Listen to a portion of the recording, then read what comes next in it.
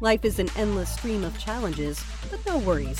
Manoj is bringing the world's best minds right here for you. My gosh, Manoj, you just blew my mind. Thank you, universe.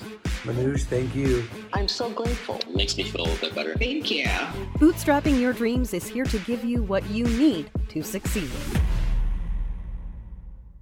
What kind of student were you? Well, speaking about me, in the primary school, I was terrible. I was always in the lower 50th percentile. But something happened in 7th grade. I had a serious illness and I just bowed out of taking any examination for that year.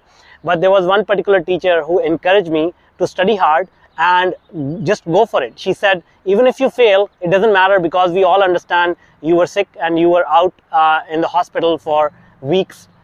So on her encouragement, I actually wrote the exam, and to my surprise, I got first place. At that time, I realized if I really push myself, really apply myself, I can do anything that I want. And after that, I was always in the upper 10th percentile throughout my educational journey. What have you learned in school or university that has helped you in your career?